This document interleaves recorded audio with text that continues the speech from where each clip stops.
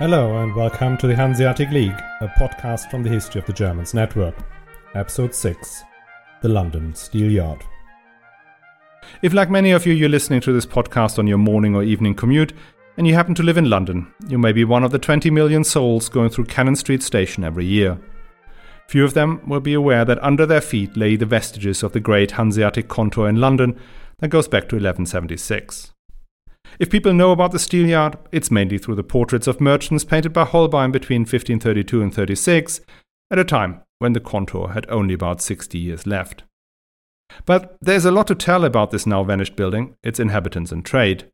It's a story of the infighting between the various cities that were still to officially form the Hanseatic League, of trading privileges granted to fund first the Crusade and then the 100 Years' War, and it's also a great opportunity to introduce the oldest, largest and richest member of the Hanseatic League, the city of Cologne. But before we start, let me tell you that all podcasts within the History of the Germans podcast network are advertising free, thanks to the generous support from patrons, and you can become a patron too and enjoy exclusive bonus episodes and other privileges from the price of a latte per month. All you have to do is sign up at patreon.com/historyofthegermans or on my website, historyofthegermans.com.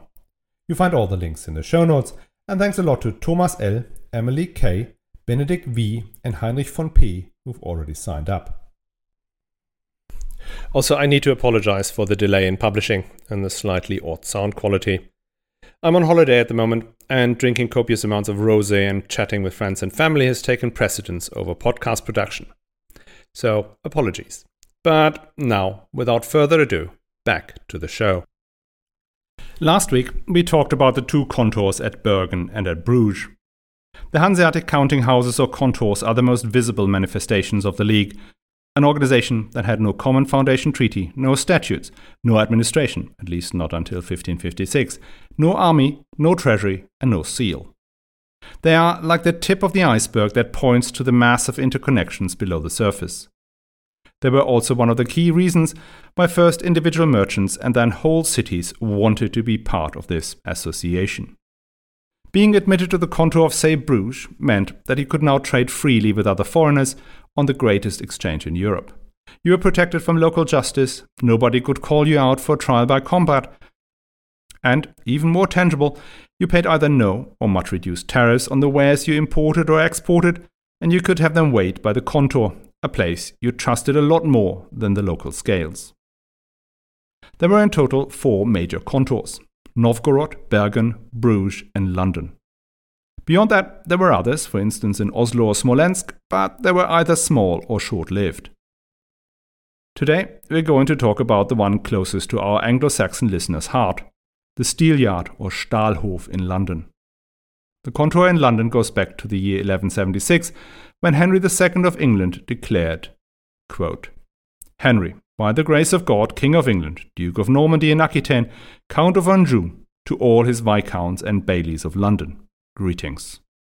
I hereby allow the people of Cologne to sell their wine on the same market where the French wine is sold, and at a price of 3 pence per pint. And I prohibit anyone from hindering them or doing them any harm." End quote. In a second ordinance, he granted them the right to set up their guildhall, where they themselves and all their wares should be protected. And that guildhall is the Steelyard. And note that this privilege is not given to all the merchants of the Holy Roman Empire, or the Gotlandfahrer, or the Hanseatic League, but only to the people of Cologne and only for their import of wine. Now, I'm not the expert on Cologne. That's Willem Fromm over at the History of Cologne podcast. But as an avid listener of the History of the Germans, you are sure familiar with it. One of Germany's oldest cities, a metropolis since the days of ancient Rome. Cologne in the 12th century was the largest settlement in the empire north of the Alps. Its citizens lay in almost perpetual conflict with their overlord, the Archbishop of Cologne, and had achieved a significant level of independence already by the 12th century. They would gain even more freedoms after the Battle of Worringen in 1288, and in 1475 Cologne had become a free imperial city. In 1259 the Archbishop Conrad of Hochstaaten granted Cologne the right of the staple. That meant that any merchant who passed by the city was required to unload his goods and offer them for sale on the market. Given Cologne's position along the north-south route from Italy to England, and on the east-west route from France into the Hellweg and then further on into Poland and the Baltic, Cologne's market was the place to find almost anything that was traded in Europe. Cologne merchants sat at the center of it, and thanks to the right of the staple could become the intermediaries of northern European commerce. Apart from that role as a broker, they also brought in products from the surrounding areas. There was the steel produced in the Sauerland and the Westerwald they brought up for either further distribution or to be turned into swords and armor in the city itself. The great shrine of the Three Kings attests to the quality of the gold and silversmiths in the region, whose products graced many churches in northern Europe. If you will think of things Cologne is famous for today, it's carnival and drinking copious amounts of the delicious straw yellow beer called Kölsch. So was that also one of the main exports? Well, as it happens, no. For two reasons. One is the obvious. Kölsch is served in small 200 milliliter glasses because it goes off incredibly quickly. And the other, even more compelling reason is that it only got going properly in the 17th century. But alcohol is not far off the mark. The by far largest business of the merchants of Cologne was in what they called the wine of the Rhine. That was the mainly white wine, not just from the classic Rheingau and Rheinhessen region between Bonn and Speyer, but it also included the valleys of the tributaries, the Ahr, Moselle, Saar, Ruwer, Nahe and Main, and even further upriver. The largest supply actually came from Alsace. Alsace wine was amongst the most popular across northern Europe, and the quantities were astounding. We hear that the region around Colmar produced as much as 100,000 hectoliters of the stuff in the 14th century. That's 13 million bottles. Today, the whole of Alsace produces 150 million bottles, but one has to take into account not just improved agricultural technology, but also the fact that Europe's population has grown by a factor 10. The trade in wine was not only massive, it was also ancient. In 1878, workmen discovered an ancient Roman funerary monument in the village of Neumagen on the Moselle. The monument comprised 2 stone ships, each 3 meters long, and showing barrels to be carried. Scaled up, these ships were about 17 meters long, carrying 22 oars and 44 rowers. Given their size and shape, it's believed that such a ship was suitable to transport wine not just on the Moselle and the Rhine rivers, but even onto the North Sea, which means that at least theoretically, the export of Moselle wine to England could go back as far as the 3rd century, or even earlier. The Cologne merchants had a stranglehold over the trade. They had established a purchasing model where they would themselves travel south to buy the wine and then ship the barrels up to Cologne and from there to the main export destinations, Flanders and England. But not only to there. Cologne merchants are known to have shipped their wine all the way up the Baltic to Tallinn and in no small quantities. German wine from the Rhine was so popular in England it compelled King Henry II to grant the merchants of Cologne the royal protection and the right to settle in their own trading yard. Now, that's hard to believe, given that today German wine is best known in England and the US for excessively sweet Plonk branded Liebfraumilch or Blue Nun. But before World War I, German wine, in particular the Riesling from the Rheingau and Moselle, was considered on par with Champagne, Burgundy and Bordeaux. Prices were similar if not higher. The prestige of German wine went through the roof when Queen Victoria visited the town of Hochheim in 1850. German wine was therefore called Hochheimer or Hockheimer, or simply Hock, after the town in Hesse. If you read English novels from the 19th century, the upper-class protagonists are constantly drinking Hock. But that came to an end during the World Wars, as export links were cut and drinking German wine was seen as unpatriotic. Nowadays, the great wine critics, be it Jancis Robinson or Robert Parker, will make a stand for German Riesling, but to no avail. In part, that is for reasons of taste, as the sweeter Auslese, Beerenauslese and Eiswein are simply not what wine drinkers prefer. But there are some spectacular, crisp, dry Riesling made all along the Rhine, the Moselle, and my favorite, the Nahe, that leaves any similarly priced Sancerre in the dust. I'm going to put a list of my favorite producers in the show notes. Try it, you will not regret it. Nor did King Henry II regret his sponsorship of the Cologne merchants in 1176. The merchants of Cologne constructed their Guildhall on the shores of the River Thames, one of the largest medieval buildings in England entirely dedicated to trade. Henry II's son, Richard the Lionheart, granted them relief from all taxes and dues forever in exchange for fitting out 3 ships for the Crusades.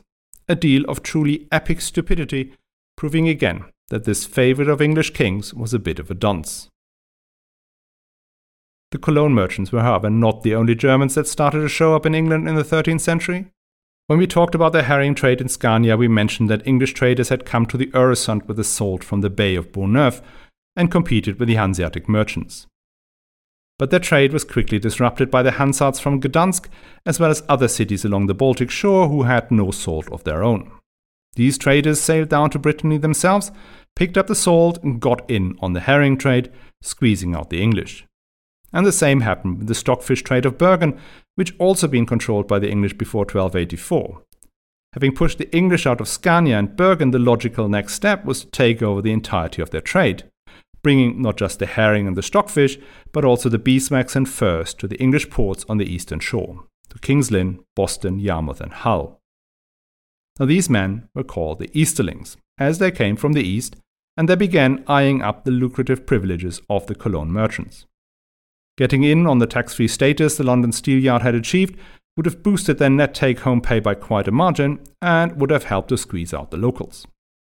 Now, talking about the locals, the English merchants suffered badly from the German competition. But still, the royal authorities were keen to promote the imports of luxury goods from the east and hence granted these new arrivals similar privileges to the Cologne merchants. It was the beeswax in particular they cared about. In 1266, the Hamburg and then the Lübeck merchants were granted the right to form their own trade associations and settle in England. Meanwhile, the merchants from Westphalia found their way into England as well, which meant that we now have 3 different groups of German traders in England, with ever so slightly different sets of rights and privileges. The situation led to conflict between the different groups, in particular the old Cologne merchants and the Easterlings. The Cologne guys had the older rights and they worked on the basis of cooperation with their English neighbours, whilst the Easterlings were much more aggressive, trying to carve out a bigger and bigger share of the business at the expense of the English. A resolution came about through the mediation of the Westphalians, who had their hand in both the Rhine Valley trade and the Baltic trade. In 1282, the 3 groups agreed to form a joint trading association, which they called a Hanse. Now, the word Hanse originally described just an association of individual merchants who came together for a specific purpose, quite similar to the word commune in Italy. It is only over time that the Hanse became a term describing a coordination mechanism between several cities, not just one for temporary purposes, but one with infinite term. It is in these charters from 1266 and 1282 that the term Hanse first appears. Whilst the Hanse, as I've said before, had no charter or institutions, the Steelyard in London did. Like the Gotlandfahrer and the Kontors in Bergen, Bruges and Novgorod, the Steelyard had its rules that all merchants in the Kontor had to adhere to. The Kontor had 2 aldermen, one amongst the merchants who stayed at the Steelyard on a temporary basis, be it for a few weeks or a few years, and another alderman, who had to be a citizen of London, whose role it was to maintain the link between the city and the Steelyard. And other than in Bergen, the relationship between the Kontor and the city was cordial. There were lots of social interactions and many of the German merchants lived outside the Steelyard in their own houses. Fraternization and even settling permanently and becoming a citizen of London and even an English subject was allowed, if not encouraged. Still, the Kontor had to maintain strict discipline, in particular amongst the young and mainly single male population who had come here for the middle-aged equivalent of a gap year. The Kontor took a lively part in city life and it took on the obligation to maintain and man the Bishop's Gate, one of the main fortified gates of the city. In 1303, another English king, Edward I, tried to streamline the complex system of trading privileges and tax exemptions by introducing the Carta Mercatoria, that allowed all foreign merchants to freely settle in the kingdom, trade with locals as well as with other foreigners, be relieved of all duties and obligations, and to receive the protection of the royal authorities, all that in exchange for a massive increase in excise duties on wool and leather. The locals, who still had to pay all duties and provide all kinds of services to the king whilst being bullied by the bailiffs, were unsurprisingly enraged by the huge favours shown to ruddy foreigners. Hence, Longshank's much softer successor, Edward II, was forced to recall the Carta Mercatorum. Most of the rage was directed at the Italians, whose importance in trade eclipsed the Hansards. And that allowed the German merchants to stay under the radar, and they continued to enjoy the grand privileges of the Carta Mercatorum. Now the next Edward, Edward III of Crécy and Poitiers fame, was also a great fan of the German merchants. He kept granting them favours throughout his 50-year reign. In return, the Hansards helped him in what he needed most: money. Edward III's 100 Years' War was an unimaginably expensive undertaking for a relatively small and less populated island. Edward III borrowed money across all of Europe, but mostly in Italy. His biggest creditors were the Bardi and Peruzzi in Florence, who lent him £210,000. But the Hanseatic merchants too were willing to chip in. Their financial muscle was much smaller than the great Italians, but they made up for it by focusing on sentimental value. Edward III had been forced to pawn his large crown to the Archbishop of Trier for 50,000 écus, and then the smaller crown of the Queen for 10,000 to a consortium of Cologne bankers. When the creditors threatened to sell off the crowns of England to the highest bidder, the Steelyard merchants stepped in and paid them all off in 1344, saving the king from a serious humiliation. We cannot see whether Edward paid them back, because in 1345 he defaulted on the huge loans from the Bardi and Peruzzi, creating the first international banking crisis, a crisis that allowed the Medici to rise from the second tier to becoming the world's largest banking house and the rulers of Florence. By then, the Germans in the Steelyard wound down their lending operations, in part because of the risk, but also because the locals did not take kindly to seeing their tax dollars going offshore as interest payments.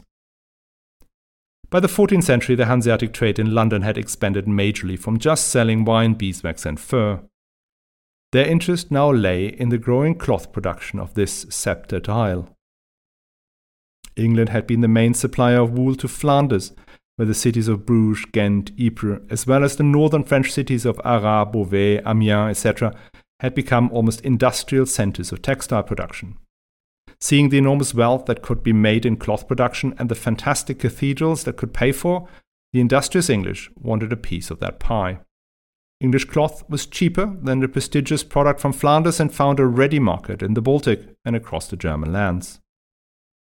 The English cloth would receive an official lead or wax seal to indicate that it had been produced or dyed in England and that the relevant tax was paid.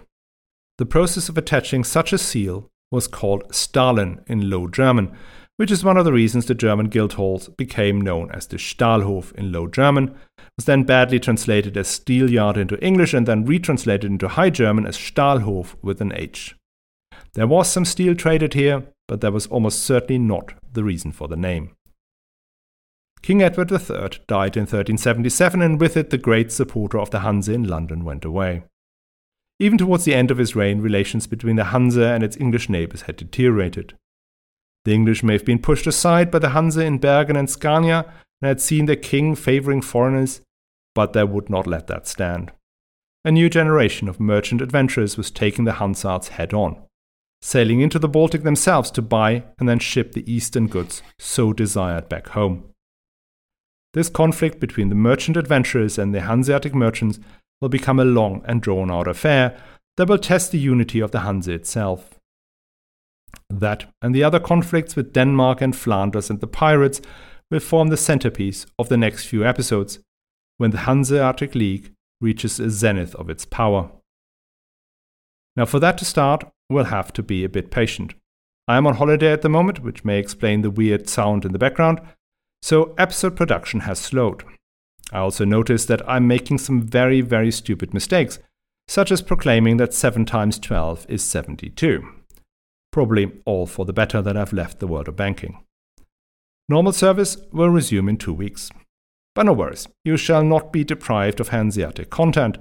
Next week, an episode of the excellent Scandinavian History podcast will drop into your feed, where Michael Schenkman discusses the Hanse from a Danish, Swedish and Norwegian perspective. I'm sure you will enjoy that. I'll see you on the other side. And now, before I go, let me explain to you how the show works. You're currently listening to a podcast about the Hanseatic League. All these episodes you get here are also available on the main feed under History of the Germans podcast. This episode is episode 114 of this main podcast. So, if you enjoy this show and you want to hear more, go over to the History of the Germans podcast. We've already covered the Ottonian Empire in episodes 1 to 21, the investiture contest in episodes 22 to 42, the reign of Frederick Barbarossa and his immediate predecessors in episodes 43 to 66, the time of the civil wars between the Welf and the Hohenstaufen and the reign of Frederick II in episodes 70 to 94, and the history of the Great Stem Duchy of Saxony in episodes 95 to 107. And as you've already heard in the beginning, the history of the Germans and all its offshoots are funded entirely by the generosity of our patrons. So if you feel it's worth supporting this effort, go to patreon.com/historyofthegermans or to my website, historyofthegermans/support, and make either a one-time donation or sign up for a monthly or yearly contribution. If you do the latter, you get access to occasional bonus episodes, but mostly you're supporting the show. If Patreon isn't for you, you can also support the show by helping raising its profile. The best way is to tell friends, family, strangers in the street, simply anyone, that you love the show. You can do that face-to-face or on social media, and if you want to link to my content, I'm on Twitter under @GermansHistory and on Facebook under @HotGPod. All the links are also in the show notes. And just to remind you, the sub-podcast, the Hanseatic League, is still running. So if you want to point a friend or relative towards the history of the Germans but want to avoid confusion, just send them there. The Hanseatic League podcast is available everywhere where you can get the history of the Germans. And last but not least, the bibliography. For this episode, I relied heavily on Derek Keane, Guildhall and Stahlhof in London, and Stuart Jenkins, Leben im Stahlhof, which are both in Die Hanse, Lebenswirklichkeit und Mythos, herausgegeben von Jürgen Bracker, Volker Henn und Rainer Postel, and then the always excellent Philipp Dollinger, Die Hanse, and Rolf Kammel-Kieslow, Die Hanse.